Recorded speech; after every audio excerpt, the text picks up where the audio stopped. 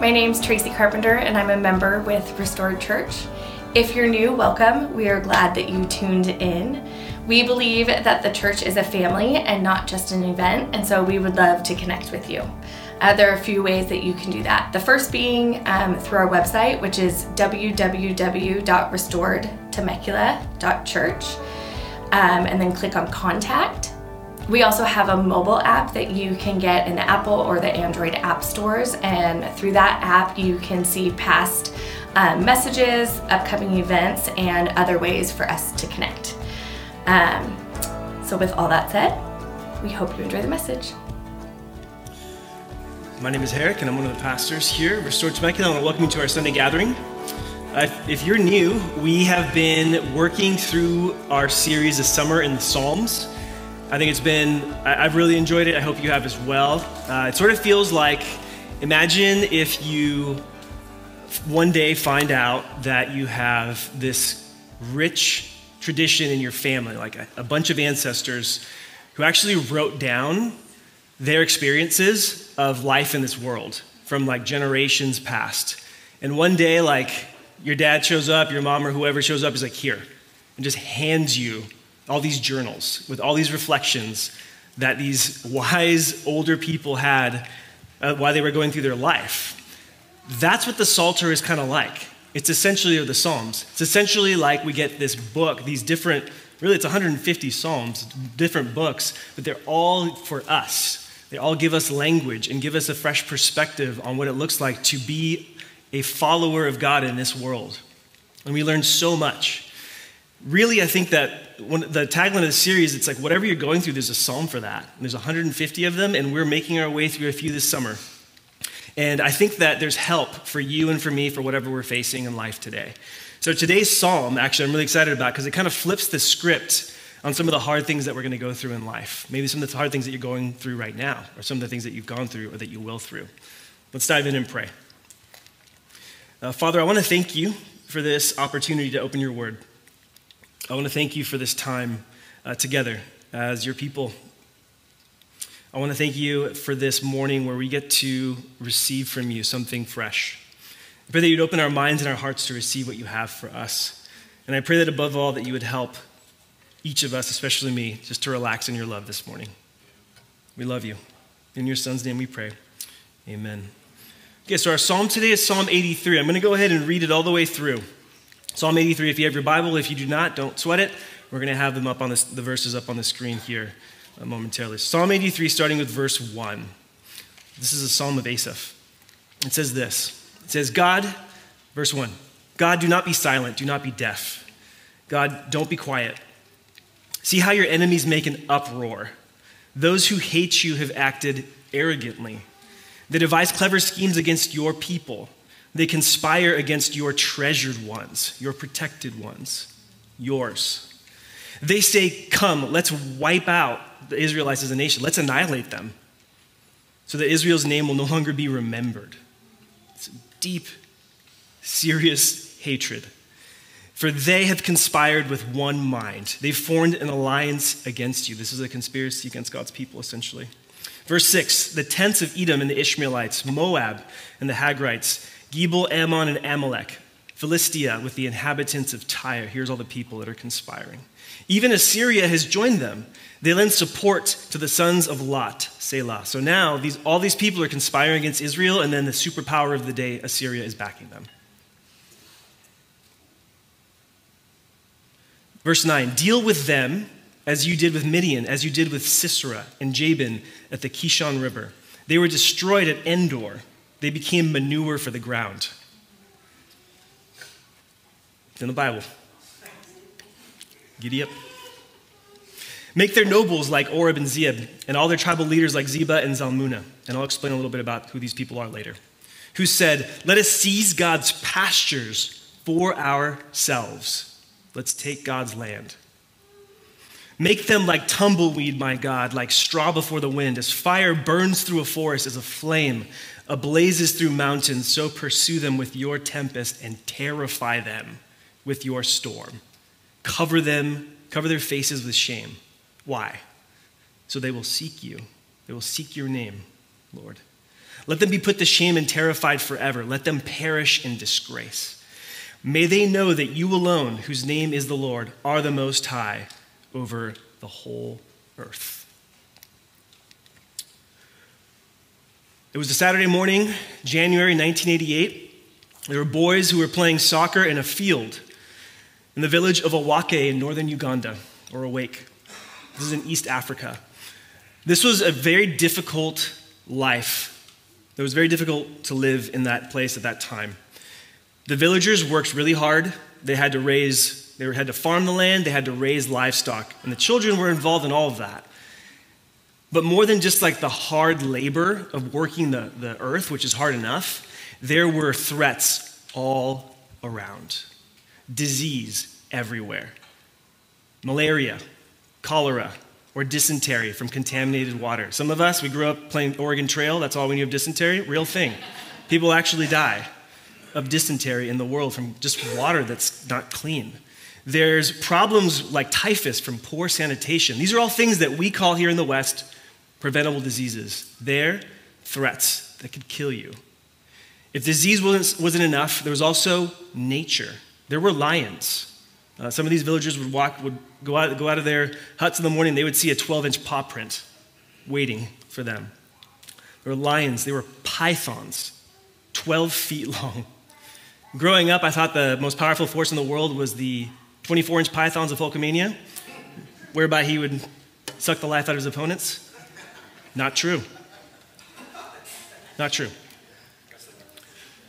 So there's disease, nature. From the north, this might be the scariest of them all. There was the Karamojong. They would come at night. So imagine you live in a hut. So don't think city, think darkness, stars, and then at night, this threat that would come in. The Karamojong, they were herders. What they did was they would steal cattle. They believed that they had a divine right to take all of the cattle in Uganda, and so they came and stole them with AK-47s in the middle of the night, and they did not hesitate to pull the trigger if somebody got in their way. So you had all these things, then you had all these dangers from the south. There was actually a government that was threatening. If you know anything about the history of Uganda, there was a lot of upheaval. There's Idi Amin, who's one of the most notorious despots of the 20th century, and there were many. Killed hundreds of thousands of people. He's no longer in power, but it's just been like a power play, and a vacuum that sucked up all these different people with aspirations of power and violence that would fill that vacuum. So you had all of these different threats all the time, and then the newest one was emerging. There were whispers about raiders who would come, and they were led by a holy man who communed with powerful animist spirits, communed with the dead, essentially. And it was called essentially like this unhinged religion, this uncontrolled mayhem. That was life. So you can imagine if you grew up in that, what would life be like for you? You're in a constant state of vigilance. On this particular Saturday, though, back in January of 1988, the boys were just playing soccer. It was just a break from school. That's all it was. Until some men arrived who looked familiar. They looked like what they were, based on how they looked like they could be family members, part of the kind of extended tribe. But as they got closer, the boys realized, oh, they're carrying guns. They have AK-47s around their shoulder. This wasn't the Karamojong who attacked at night. This was a new threat during the day. And these boys were being taken. They were being abducted. These were the newest recruits into a child soldier army, led by Joseph Kony. If you don't know who that is, he was the man. He was the holy man with the unhinged religion who would take the Bible, distort it, and basically gather a huge crowd around him and say, we're gonna take Uganda back. And he had his movement called the Lord's Resistance Army. And he would grab kids and he would indoctrinate them through fear and coercion and manipulation. That particular day, Julius Achon was one of the boys. And at first, he was so thrown off by what was happening, like he wasn't even afraid. He was just trying to take it in. He's always vigilant anyway, so he's just like, okay, what are my options here? What should I do? But then he realized, oh, we're far from home. Even if I screamed at the top of my lungs, Mom and Dad aren't going to hear me. Mom won't hear me, and Dad's at the bar getting drunk, because that's what his dad always did. His dad was a villager who actually had a pretty good opportunity to make a really good life for himself, but he squandered those opportunities. Just an alcoholic, stuck to the bottle. And so he lived with shame, and he was stuck in a cycle that he couldn't break. And when his family needed him the most, his dad was not there. There was no one to protect him or his friends. So 15 of them were taken as the newest members of the Lord's Resistance Army, which was a military coalition that was actually trying to rebel against the Ugandan government. Julius was being forced to become a child soldier. So they captured him and they took him on a 100-mile hike, essentially. They covered it in 3 days. If you can imagine the sort of pace that you have to keep up to cover 100 miles in 3 days, going through unspeakable danger, wildlife, all these other things out in the bush of Uganda. And so what would happen is if you stepped out of line as one of these children, you could expect either a beating or a bullet. And it just kind of depended on what the specific mood was of your captor. And Julius had a captor whose name, he called himself Captain John, who just loved to brag. He was a big, strong dude who just loved to brag. He was arrogant. He was powerful. He seemed like he was a man amongst boys. And he was proud. And so I'm going to read a quick quote. This is what life was like in the camp for these boys. If death didn't come by disease or by the captain's hand, it might be delivered by the Sombaye, which was the dreaded government fighters. So again, they're resisting the government. So the government itself is trying to neutralize them. And so they might, if disease didn't get them or the captain didn't get them, then they might be basically shot to death by the government jets that were flying close to the camp. Every day they got a little closer, a little closer, a little closer.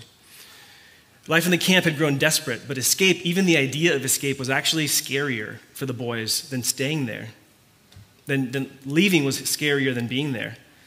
Assuming you got away from the camp, which was just a giant assumption, because the soldiers were always watching, well aware of the thoughts the boys had in their heads because they themselves had been in the same exact spot before, many of them were taken in the same way. Assuming you escaped, your troubles were just beginning. You were on your own. If you were away from the rebels and you had no rifle, then you were fair game for the villagers who were seeking retribution. So part of what the boys did is that they went and they stole the livestock. They had to. They didn't have a choice. They had to steal the livestock from the villagers, and now the villagers want revenge. So the farmer you stole a goat from yesterday at gunpoint won't hesitate to slice you with a machete. That's the kind of life that they experienced. The pilots could get you, the villagers could get you. If you got through, then you had to get through the Soroti Swamp, which had malarial mosquitoes, aggressive water buffalo, which if you've never seen a water buffalo, scariest moment of my life, I think, was being out in the bush in South Africa at night. It's dark.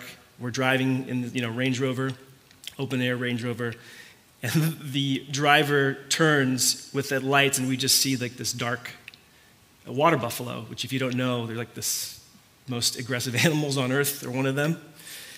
Terrifying. So imagine being a 12-year-old kid on your own, walking at night and experiencing that.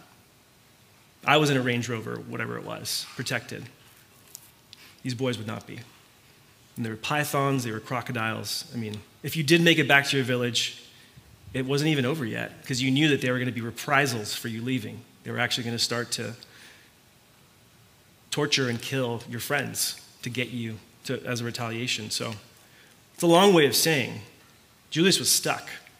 These boys were stuck. They were just waiting and watching. Now imagine this. You're facing a situation that you can't control and you cannot change. It is bigger than you and you do not see a way out. There's no clear path through this. Put yourself in that kind of situation. You are weak and you are facing long odds. It feels hopeless, like defeat. This is suffering. Maybe you're here today and you know that suffering. It may not be the exact same details. Obviously, hopefully, none of you guys have ever experienced anything like that or close to it. But you do know what it's like to feel out of control. You do know what it's like to feel the chaos of the culture swarming us in, of conflict maybe that you've experienced where you've felt wronged, or maybe you've wronged others, or both. Every single person in this room has experienced problems in your life, even calamity in your personal life, in your family, in your community, in our nation. For Julius Tachon, it was all of the above, kind of at once. And I know as I was reflecting for this message, I've realized that obviously I've never been through anything quite like what he experienced, but I've been through a lot of turmoil in my own life. I've experienced, I just wrote down a few, relational breakdowns that I still have nightmares about. I had one last night about this relationship that was and isn't anymore. I've been a part of a workplace that's become toxic. Obviously, all of us lived through 2020, 2021, still, cultural upheaval. I've had dreams that became nightmares. I've been slandered by people that I thought were friends. I've been scapegoated, blamed because I did something or said something that someone didn't like, and they blamed me, and then they doubled down on it when called out on it. Some of that is just the position that I'm in as a pastor, but I think a lot of it is just me being human and going through life, experiencing hard things. We all know what it's like to be in situations that we can't control or change. So I just want to ask a couple quick questions for you, because this isn't just a sermon to entertain you. My goal is actually to help you think biblically, like follow along with the psalmist and apply these things to your own life. So what feels hard and painful in your world today? I want you to imagine if I had a magic wand. Not saying this is real, by the way. Imagine if I had a magic wand and I was like, you can take this and you can change one thing, anything you want. What would that be? What would you change if you could right now? What's weighing you down today? Like, whatever that is, that's suffering. You're a sufferer. In different ways, in different times, in different seasons, all of us are going through hard things. And in the psalm that we read today, Israel is facing suffering. And it was a situation they had faced so many times. They faced things that they couldn't change or control all the time. Painful, scary, disorienting situations that produced anger. Did you notice the undercurrent of anger? It's not really an undercurrent, very explicit in the text. There's anger in that in Psalm 83 and worry. The Bible gives voice to those emotions, to anger, among many others. This is all over the Bible. It's all over human history. It's all over our lives. The book of Judges, if you've ever read it, darkest book in the Bible, potentially. When we were doing, a little while back, some of you guys, if you were with us when we were kind of going through the Bible, remember I was in a gospel community with some of you guys and we talked about the book of Judges and I was like, what do you do with this? This is darkness veiled in deeper darkness. It's bad. So we're going to talk about the book of Judges today. Set this up, I think. The book of Judges has multiple stories of the people of God facing terrible things. And the psalmist today, like a master, a genius, a poet, he takes those themes in the book of Judges and weaves them together into the psalm that we just went through and that we're going to unpack today. And he basically gave us what I'm calling the 4 S's of suffering. So if you're taking notes, the 4 S's of suffering is kind of what I'm going to be talking through today. And these 4 S's that we're going to unpack, basically I think what they can do is that they can help us, strengthen us when we go through difficult moments. Whether it's big or small, whatever you're going through, this is going to help you. So let's dive into these 4 S's of suffering and unpack the different aspects we encounter. Point number one, the first S of suffering is that we feel surrounded. The first S of suffering is that we feel surrounded. Psalm 83, verses 2-5. See how your enemies make an uproar. Those who hate you have acted arrogantly. They devise clever schemes against your people. They conspire against your treasured ones. They say, come, let's wipe them out as a nation so that Israel's name might not be remembered anymore. They have conspired and formed an alliance. The people of Israel at one point in the book of Judges, you may have heard of a guy, his name is Gideon. He's fairly prominent in the book of Judges. We're going to be talking about him today. And the book of Judges, there is a moment where the Israelites are being oppressed by the Midianites.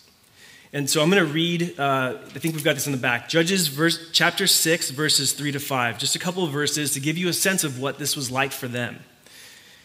Verse 3 says, whenever the Israelites planted crops, which keep in mind, this is an agrarian, like they depend on the land. If they don't have food, they die. It's not like us who can just go to the grocery store and pick up whatever we want. They don't have crop, they might not make it. You were never far from starvation in that time, in that world. So this is a big deal. Verse 3, whenever they planted crops, the Midianites, Amalekites, and the people of the east came and attacked them. They had camped against them and destroyed the produce of the land, even as far as Gaza. They left nothing for Israel to eat, as well as no sheep, ox, or donkey. But the Midianites came with their cattle and their tents like a great swarm of locusts. This is like a plague on Israel. Julius Achon, he lived through something similar, the Karamajong coming at night, taking the government soldiers, the rebels, taking the people's food, the villagers' food. All that stuff was a normal part of life for them. And it was a normal part of life, unfortunately, for Israel far too often in their life. And so what's happening here? I drew a map to give you guys a sense. So if you could kick up picture number 1, the map of the United States. There it is. This was taken on my phone. That is Google Maps. And I circled a bunch of small circles, bigger circles. And basically what you have here is a visual representation of what's happening in this story. Psalm 83. That echoes what happened to Israel in Judges and in other times in their history. So you have from the southwest of the United States, Arizona, New Mexico, going around California, Oregon, Idaho, all the way up to Minnesota and all the way on back to the southeast, you have these different people groups. And then in the great state of Texas, you have Assyria. I don't know why, it just felt big, whatever. So you have all these people that are bent on Israel's destruction, backed by a superpower. And in the middle, there's dark circles all around. In the middle is a red circle. Who do you think that is? Israel. And this is personal. If you read the psalm, if you really chew on what it's saying, it's so personal. This is essentially Israel saying, God, we're your sheep, you're our shepherd. This is your land. We're about to get slaughtered here. That's what the psalmist is saying. We're surrounded. We're your sheep, you're our shepherd. Do something.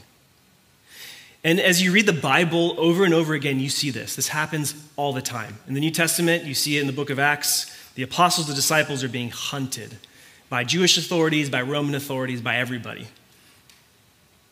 So this idea of feeling surrounded, really another way of thinking about it is like you're stuck. There's nowhere to go. You don't have options. You don't see a way through this. You don't see a way out of this. You're under pressure. The walls are closing in on you. I don't know how I'm going to make it. I think all of us have been there. Some of you might be in there right now. Like that might be a part of your lived experience at this point in time. Through relationships that have gone haywire. Maybe you feel that way culturally with the pressure that we're all experiencing as disciples, as Christians in this time. Maybe you're experiencing that at work. I don't know. Whatever it is, you're surrounded. You're stuck. And sometimes, for some of you, you have to keep in mind that there's been people scheming against God's people for generations.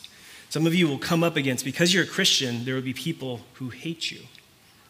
Just because you're a Christian, just because you bear the name of a disciple. And they will conspire. I know some of you have had very vivid experiences of this happening in your life. The psalm gives voice to that. It's real. And so very quickly, I got another slide that talks kind of a little bit about what we do. There's obviously this invitation to raise our voice to God, but there's tendencies that we have as 21st century Americans. So rather than raising our voices to Him, we can raise other things. We can raise a stink.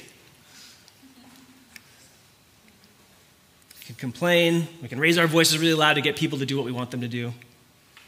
We can kind of weaponize our anger.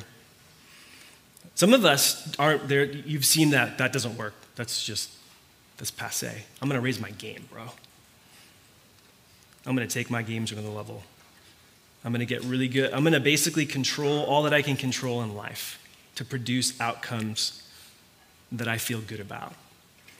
Sometimes we raise a stink. Sometimes we raise our game. Sometimes we raise the remote, which I felt like this is the most 1987 point I've ever had in a sermon.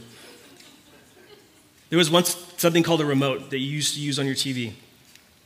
If it helps, raise your phone. For entertainment, for distraction. Rather than raising our voices to cry out to Him, we can raise the remote or our phone just to distract ourselves. Or sometimes we raise another glass. And by that I mean we look to substances. Sometimes it's just I drink to forget. The reality is, when we are surrounded, there are other options besides this.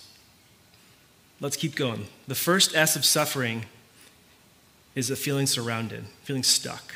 The second one is seeking. Number 2 is seeking. Psalm 83, verses 16 to 18. Cover their faces with shame, so they will seek your name, Lord. Let them be put to shame and terrified forever. Let them perish in disgrace. May they know that you alone, whose name is the Lord, are the Most High over the whole earth. In Judges chapter 6, verse 6, it says that Israel became so poverty-stricken because of Midian that the Israelites finally cried out to God. Sometimes the situations that we face, we're suffocating, leads us to actually seek God, to cry out to him. Now, I have a quote. We could do quote number 1 in the back, because some of you are probably pretty uncomfortable with all this smash their faces with shame and destroy the enemy. I think there's some hyperbole going on here. But let's read that quote. Quote number 1, or I'll read it to you. This is a quote from Tremper Longman III, who writes a bunch of different commentaries on the Bible. And he reflected on this, Psalm 83, and he said something that I think is important to acknowledge. Many feel uncomfortable with the psalm because of how it expresses a desire to destroy the enemy. However, this is an imprecatory psalm. It's calling on God to smite thy enemies, if you will, if you want a category. It's a imprecatory psalm. Are a way of actually turning our anger over to God. That's the key. If you're taking notes, like, this is a way of turning our anger over to God. This is a way of saying, like, everybody in this room will be angry at some point. You have things to be angry about, whether it's the cultural chaos that we're experiencing or ways that people have treated you. Like, you have anger.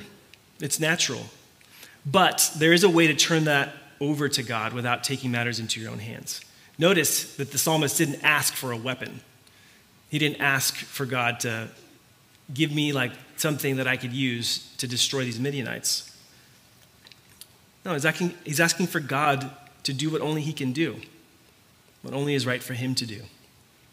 And he's not taking revenge, which is a real serious danger, by the way, when you are suffering. Revenge, getting back at people, getting even. As we get older, we get better at this. When we're little kids, the revenge is like hilariously over the top, obvious. As we get older, revenge can look like a cutting comment, just introducing doubt about people's character. It's way more subtle, and it's a real danger. In the scriptures, nobody needs to do that. If you're a disciple, like, revenge is never an option that needs to be taken. Rather, we can seek God and turn our anger over to him. Quote number 2, it's a brief one that I think sums this up so well. It says, sometimes people must be brought to nothing so that they will be brought to God. So part of, I think, what the psalmist is doing is saying, like, let these people groups, this scheme and this plot come to nothing so that they'll know you, so that they'll know that you're actually king and that they're not. So there's a sense of seeking God for an answer. Back in the day, there were these things called landlines, fascinating devices, fascinating concept, and there were phones that you would have to plug into the wall. It's really, I know it sounds crazy, it was a real thing at one point. And maybe if you were anything like me, you would spend hours on the phone with your friends talking at night with a landline. Eventually they went cordless, which was a real upgrade. I was very excited about that. But I want you to imagine a situation where you have a direct line to God.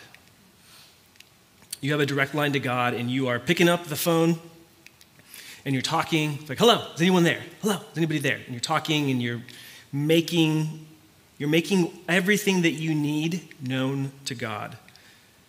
This is sort of what we have going on here, a direct line to God. I've been watching this show called For All Mankind. Has anybody seen this? Oh, not a single person. Wow. Okay, so I'm going to do a little explaining. This show, basically, it's an alternative history, and I love alternative histories. There was a show called Man in the High Castle that was an alternative history of like what would have happened if the Nazis had won the war.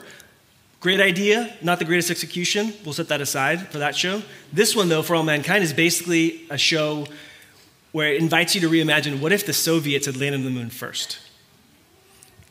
Yep, that's exactly right.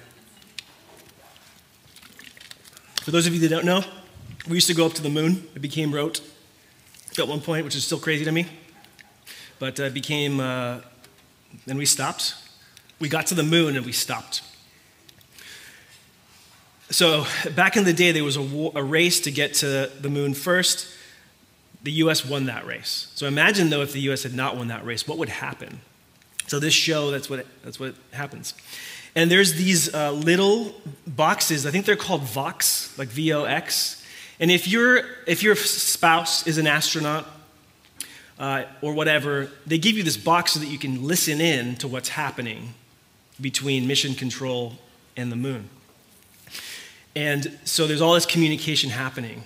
And maybe you've heard like this sort of communication before if you've like ever watched a documentary on this.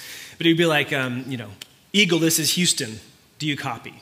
Eagle, this is Houston. Do you copy? So they're essentially what they're doing is they are reaching out beyond this world to another looking for an answer. Have you stirred the tanks?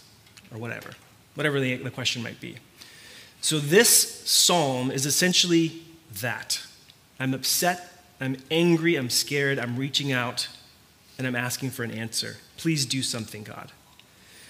So as God's people experience that suffering of being surrounded, what God's people have always done is they've sought God's response to the current crisis. That's what we're invited to do in this psalm. So I just got to ask the question before we move on to the next one. Like, what might it look like to seek God in the midst of whatever you're going through? The psalm actually invites you to reflect on that. It invites me to reflect on it. It invites all of us to reflect on that. So the second S of suffering is seeking. Number one, surrounded. Number two, seeking. Number three, and this is the worst one by far, silence. Silence under pressure. Psalm 83, verse 1.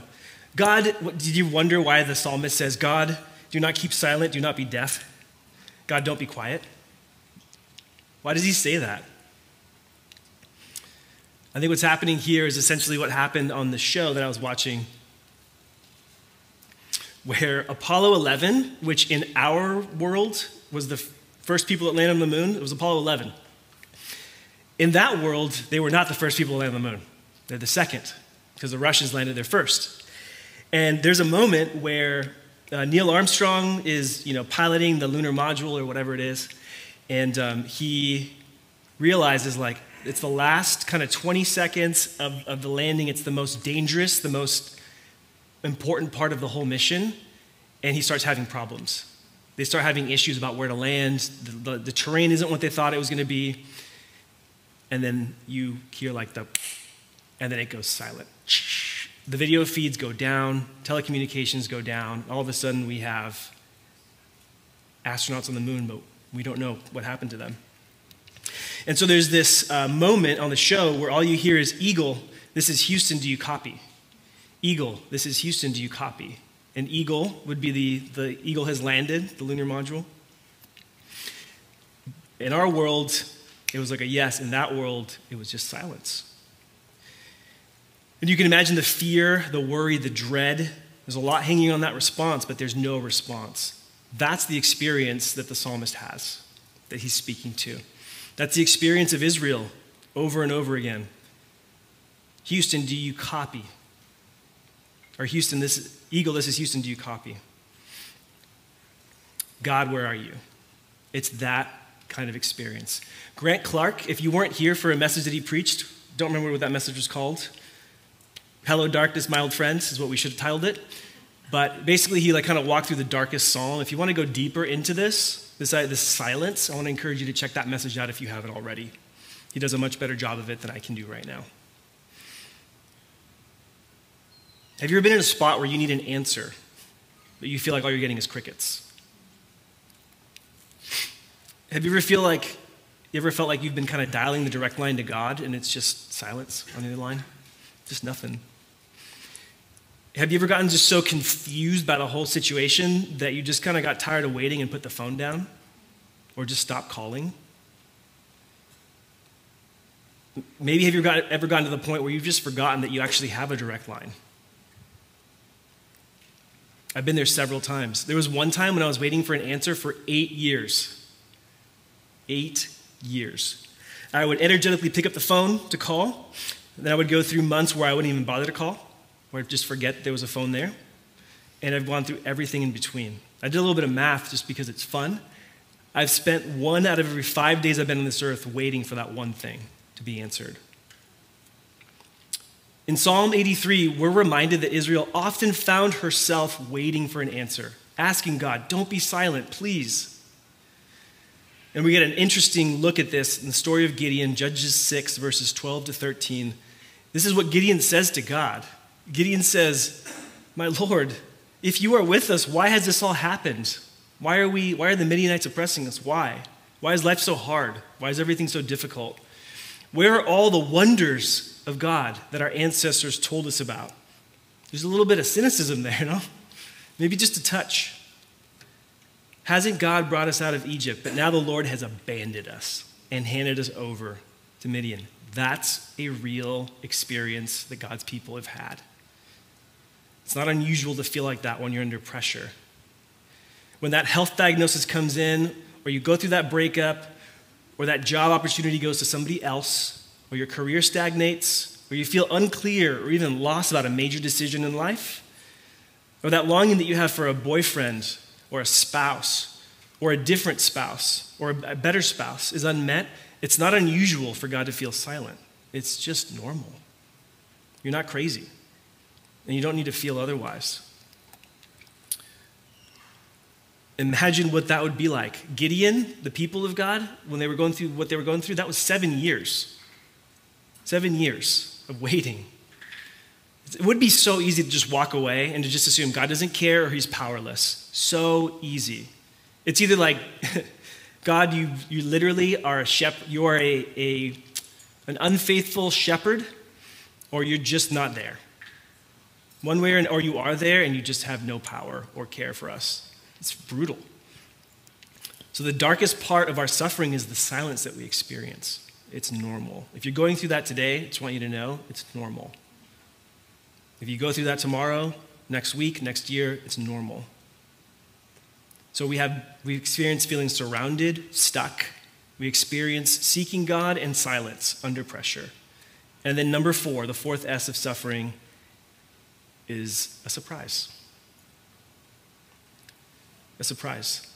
This psalm is ultimately a meditation on the story of Gideon. Psalm 83 is a meditation on that story. So Gideon, the people of Israel, they're suffering, they're facing long odds, and they cry out to God, who calls Gideon, who's a little bit afraid, if you know the story. He needs a little bit of reassurance in his life when he's facing God. He basically asks God to do the equivalent of some magic tricks to make sure that this is really God. Like, here, pull a card out of this deck. If it's a 5 of hearts, I know that it's you. God pulls it, and he's like, okay, make it a 2 of clubs. Pull it. Kidding me. That's basically what happens between God and Gideon. So he needs a ton of reassurance. It's a stall tactic, I think, which I've been there before. You've probably been there before. But in any case, Gideon had 22,000 soldiers. So he had a pretty decent army, right? 22,000, we can get somewhere with that. We can work with that. Do you know what God did? He trimmed that back to 300 in the weirdest way possible. It's like, check out how they would drink water. If anybody laps water like a dog, do this. It's just weird. There's weird stuff in the Bible. There's real honest stuff and just real weird stuff. It got trimmed back to 300. So now it went from, ooh, this could be good, to we're screwed. This is an unfair fight. The odds are long, and we are weak. Judges 19 to 22 contains the surprise. Here we go. Gideon and the 100 men who were with him went to the outpost of the camp at the beginning of the middle watch after the sentries had been stationed. They blew their ram's horns and broke the pitchers that were in their hands. Basically what they had was pitchers, lamps, torches. They had no weapons. So they made noise. That's what they did. The three companies blew their horns and shattered their pitchers, just make a loud sound, like having cymbals or something. They held their torches. They had flashlights and cymbals to face warriors. How would you feel? They held their torches in their left hands and the ram's horns to blow in their right hands, and they shouted, "A sword for the Lord and for Gideon," which sounds amazing. It sounds like something out of Lord of the Rings until you realize they got nothing. They have nothing. Each Israelite took his position around the camp. The entire Midianite army began to run, and they cried as they fled. What's going on? When Gideon's men blew their 300 ram's horns, the Lord caused the men and the whole army to turn on each other with their swords. So with some Roman candles and flashlights, we could defeat the U.S. Army. Crazy stuff. And then they fled, and then the Israelites went after them. You know, these stories. Chaos ultimately collapses in on itself. The chaos that the enemies of God introduce into his world will not last. It will destroy itself. It's self-destructive. Have you ever been around someone, I'm not making light of this because this is serious. So there are people who feel like they just self-sabotage. If you know someone like that, it's really sad to see. You just know, give them time, they'll implode, right? It's really, really sad.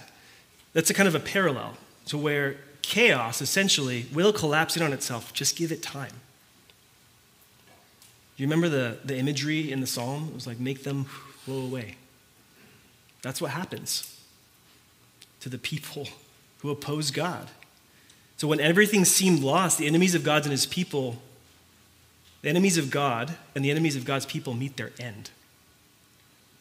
Apparent defeat can lead to deliverance. If you're taking notes, write that down. That's worth chewing on this week. Apparent defeat can lead to deliverance. Hours passed, and the boys, the child soldiers, sat and waited on one specific day. It had been months since they had been abducted. And what happened is that Joseph Kony, who was leading this army, he really liked to attack kind of at night. He didn't like direct engagements, but once he decided we're going to have a direct engagement, the boys stayed back and the captains went to battle. So Captain John, Julius's captor, went to battle. So they heard booms, blasts, the howls of artillery. This is war now. There's a lot of waiting before, now it's war. Julius had learned to expect calamity, terrible dark forces pursuing him. And that's kind of what it can feel like when we're suffering. It can just feel like we expect the worst. We just anticipate. What can go wrong will go wrong. And that's where he was at. Rebel soldiers soon started reeling in, sweating, bleeding, panic-stricken. These were their captors. Wild-eyed, they just blew past the boys who awaited the verdict. For months, these rebels had watched the boys every moment. Now, it was like the boys were invisible to the captains. And here, Captain John, the brash, arrogant, strong captor, was sprinting wildly, and he told Julius, get out of the way. Just move. Defeat, Julius realized. Defeat. We've been defeated. And he was just beginning to process kind of this fact. What does this mean? He's always wondering, like, what do I need to do? He's always figuring out how to problem solve. When he heard a terrible sound that seemed to swallow him, like the red earth shook, the pine trees, they all just started trembling, and it seemed like the whole earth would split open. What happened? A Sombaye, a government plane, started shooting at them. They didn't know that they were child soldiers. All they saw was people running around, rebels. Julius dove for cover. And what ends up happening is that, incredibly, the boys, in order to get out of the way of the gunfire, like they go across this clearing, and they basically get up along a tree, and they wait. And they're like, our captors are going to come back, and they're going to slaughter us for leaving. But we have no choice. We're either going to get slaughtered by this fire from above, or our captors from below. But something crazy happens. They never show up. The captors don't show up. So then they begin that 100-mile trek back. A lot of loss, a lot of death. Not all of them made it, but Julius did. And they trekked all the way back to Awake, to Wake, the village. And when he returned, it was like he was back from the dead. Death, which was so insatiable, and I'm quoting, and indiscriminate in Uganda, oddly seemed to have no taste for Julius Achon. Christina, his mother, rejoiced. When Julius was gone, she told him, "The family prayed for your deliverance. The entire family, even your father." His father was a drunk. Yes, God had been merciful, returning both Julius and Charles, the father, to Christina. One day after the rains, Charles had drunk so much that then what they were drinking was like 20% alcohol. So if you can imagine, stronger than water. He drank so much of that he became sick and nearly died. But since that day, he hadn't touched a drop. Charles resumed working hard and was now providing for the family. He prayed every day for forgiveness, and Christina said that he prayed for Julius's welfare and returned. Now all of their prayers, praise God, had been answered. Apparent defeat can lead to deliverance, even the things that we're afraid of. The Sombaye, like the pilots shooting them up, were actually what God used to deliver them. It's crazy. Apparent defeat can lead to deliverance. How is the big question. I want to leave you with this. This is really important. In defeat, we learn that our hope is not in ourselves, but in God who raises the dead. I'll say that again. In defeat, we learn that our hope is not in ourselves, but in God who raises the dead. Does that language sound familiar to some of you? Probably will. Because it's the same lesson that Christians have been learning for generations. 2 Corinthians 1, verses 8 to 11. This is the Apostle Paul. So we're talking generations after the Psalms and after Gideon. This is what he says as he's writing to the Corinthians. He says, "We don't want you to be unaware, brothers and sisters, of our affliction that took place in Asia. We were completely overwhelmed beyond our strength, suffering. We had even despaired of life itself. Indeed, we felt that we had received the sentence of death, so that we would not trust in ourselves, but in God who raises the dead." That's the point of the suffering. That's what Paul took away from it. He has delivered us from such a terrible death, and he will deliver us. We've put our hope in him that he will deliver us again, while you join in helping us by your prayers. Then many will give thanks on behalf for the gift that came to us through the prayers of many. When the nation, the people cry out to God, defeat can lead to deliverance. The things that we would love to avoid can actually be exactly what we need to learn to turn to God. This is a profound reality that I don't know that we can take it all in at once. So I'm just praying that God would give us something this week. No matter how small of a defeat, small thing, small problem, or huge one that you're facing, that he would remind you, like, this might be exactly the situation, custom fit for you to learn to turn to me. Here's the thing.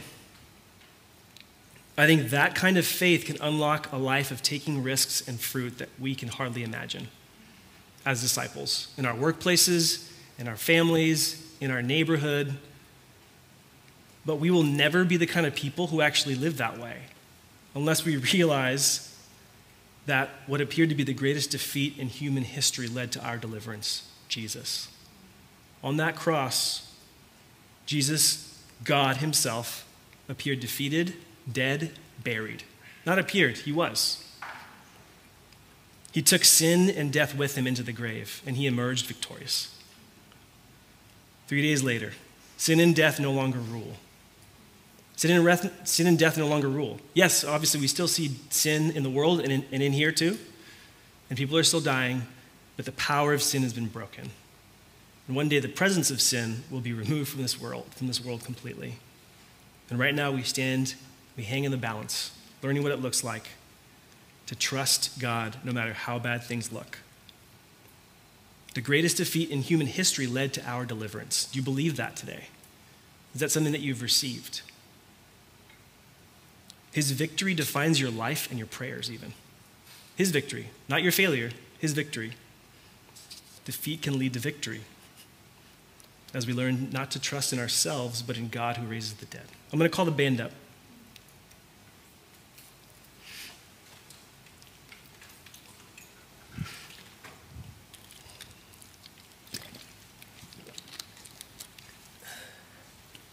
As I thought about this message, there's always people praying for what's happening.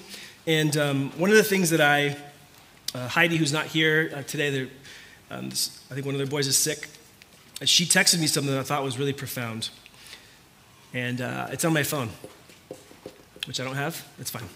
I'm going to tell you from memory. She got this distinct impression that there are people, potentially in this room, in our church, that have experienced really terrible things that have been done to you, but in a sense, it's kind of like controlling you.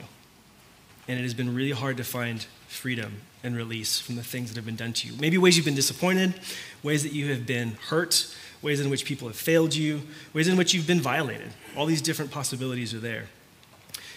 And I think the invitation today is that Jesus can take that defeat, whatever that is, and it can be the cause for your delivery.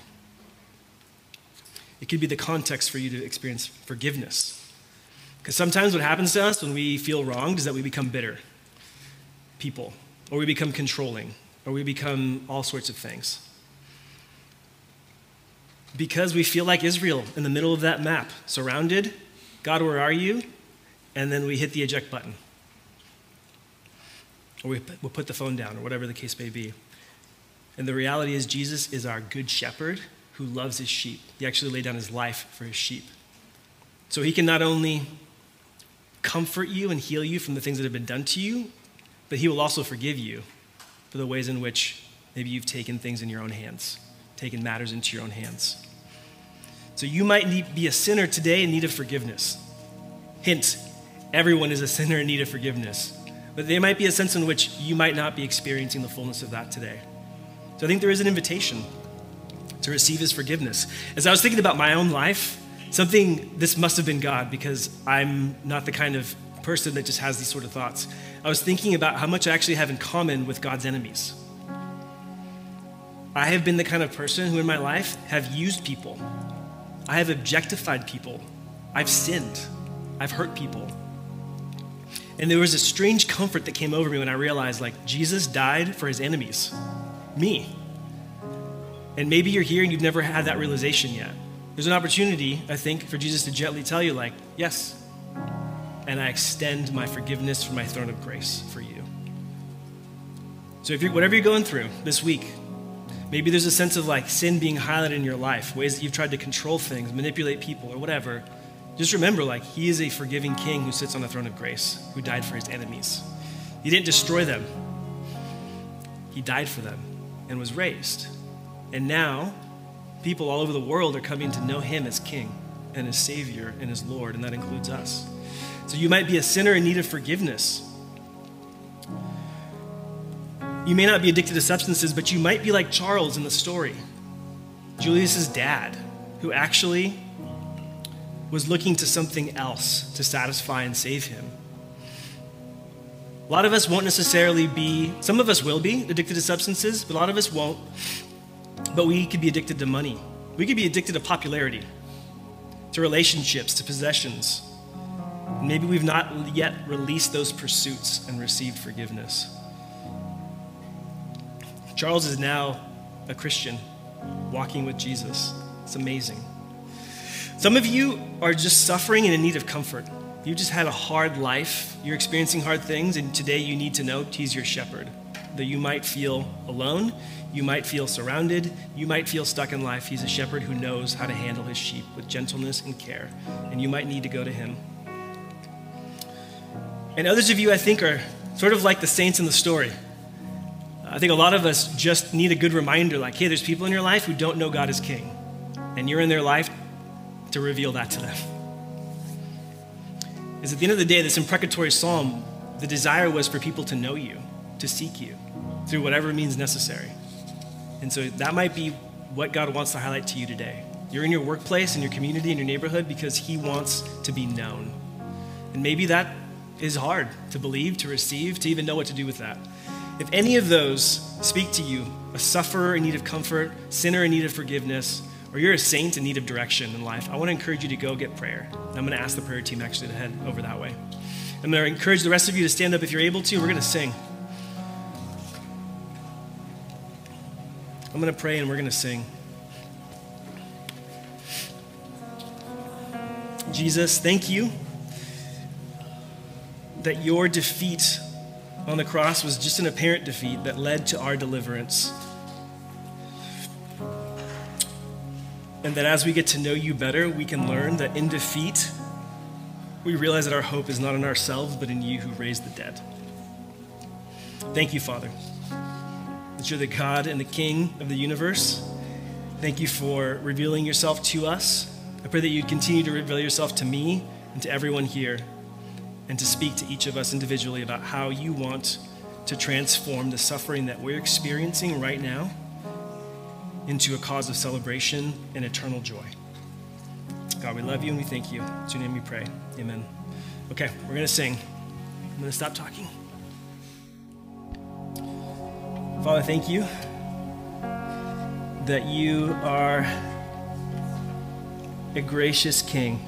You're a good dad, and that you turn shame into glory. And there really is nothing better than you, nothing better than knowing you. No earthly pleasure, comfort, power, approval can match it. Knowing you is better than all the rest. God, we thank you for that. May it be so in our hearts, starting with mine. We love you, Father, and we're grateful to you. It's in your Son's name we pray. Amen. You guys can grab a seat.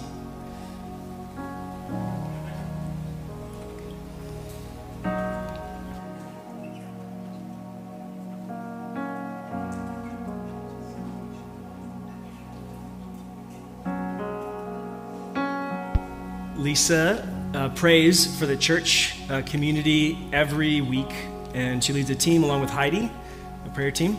And today, while they were praying, there were some things that came up, and I'm going to grab the mic for you. So there's some things, ways to potentially respond, or at least some things to chew on for this morning.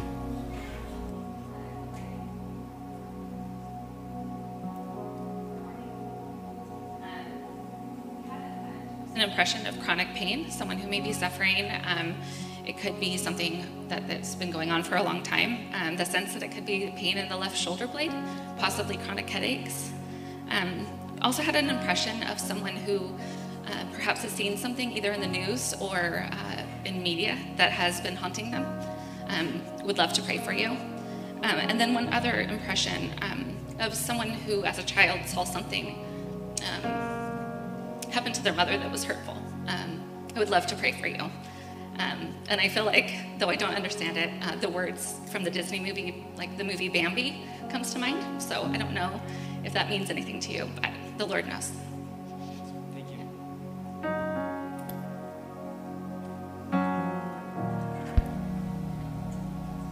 If any of those things resonate with you, there's going to be time to pray afterwards. And Lisa will be up here, and we got a prayer team here that's ready to minister to you. I mentioned earlier that at one point I was praying for 8 years for something, and I finally got an unexpected answer. It was a yes. And one of I've been able to reflect on that now in the last 8 years, and there was a shift that took place, I think, because of the waiting. There's no sense, once I got that yes, of like, look at me. It was instead, look at him who came through. And that's very much the sense in the book of Judges of what we see. The book of Judges is a dark book, but there's a sense of like, look at him. Look at these terrible circumstances, but look at the way he's come through. And so that's something I want to leave with you today. Whatever you're going through, whatever pain, difficulty you're going through, like there's a sense in which, even in the delay, even in the waiting, it can turn pride into humility. Like real humility that says, look at him. And it could lead to transformation. One of the things that really struck me going through the New Testament is how the Apostle Paul, I read some of his words earlier about suffering. The Apostle Paul just has a totally different take on things. And when he actually talks at one point about how when he was slandered, like he did good to those people that slandered him. And I don't know if you know what slander is, but it's basically like when someone assassinates your character. And it's one of the most painful things that I think anybody could go through. We've all probably been through it at one point or another. But the Apostle Paul actually, Jesus grabbed a hold of him in such a way where he was able to bless people who did really terrible things to him.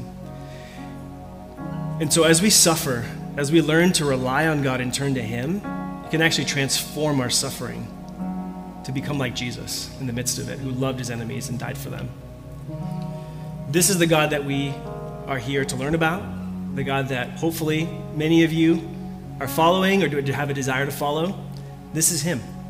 He's really amazing. He's really good. And He waits for you. Like, you can call out to Him today. One practical way to do that, to seek Him, is to go get prayer. Whether it's from somebody from our prayer team or somebody else in this room, I want to encourage you, like, if you're suffering, if you're going through something, or there's just something stirring within your heart this morning, go get prayer. Don't miss the opportunity to receive. Before I close, one more thing. I read the whole book of Julius Achon's life this week, and I wish I had more time. But today, Julius Achon, a child soldier who was delivered out of the Lord's Resistance Army, he actually went through a whole bunch of defeats after that. He became a runner who had Olympic aspirations, never was fully able to deliver on his promise as a runner because of just hard life. But one thing I noticed is that in his life, he's now a follower of Jesus, he loves Jesus. In his life, every defeat that he experienced, with the benefit of hindsight, led to something amazing. His NCAA running career basically came to an end because he was paid $2,000 at a meet. And because of NCAA's rules at the time about receiving pay, he didn't know that it was wrong, but he took it. And he's a guy of a lot of character. That actually cost him his career. But that $2,000 actually was used to buy an acre of land that saved his family during war several years later. And there's just one story after another, every defeat, every failure being redeemed. God really does redeem the pain that we experience, even if we can't see it right now. I think in the final analysis, we'll see that. And it'll actually be a way that we say, not look at me, look at Him. Look at Him. So I want to encourage you this week, look at Him. I understand that in the history of this world, we're going to lose a bunch of battles. That's inevitable. But if the idea behind the spiritual warfare that we're a part of in this world, the idea is to help people see God as King, then guess what? Even when we lose, we win. Because the church is still here. The church, 2,000 years later, after insane suffering and persecution, we're gathered here. Your lives are being changed. My life is being changed by the King who sits on the throne. Lots of losses along the way, but one day this is all going to end in spectacular glory. All the shame will be turned to glory, just like we sang this morning. So I invite you to go get prayer if anything that happened this morning stood out to you. If not, just enjoy a few minutes. Go, please, if you have kids, we've got 7 minutes before 12 o'clock, so you can go grab your children at that point. And I hope you have a great rest of your weekend. I'll be up here if anybody wants to chat. Lots.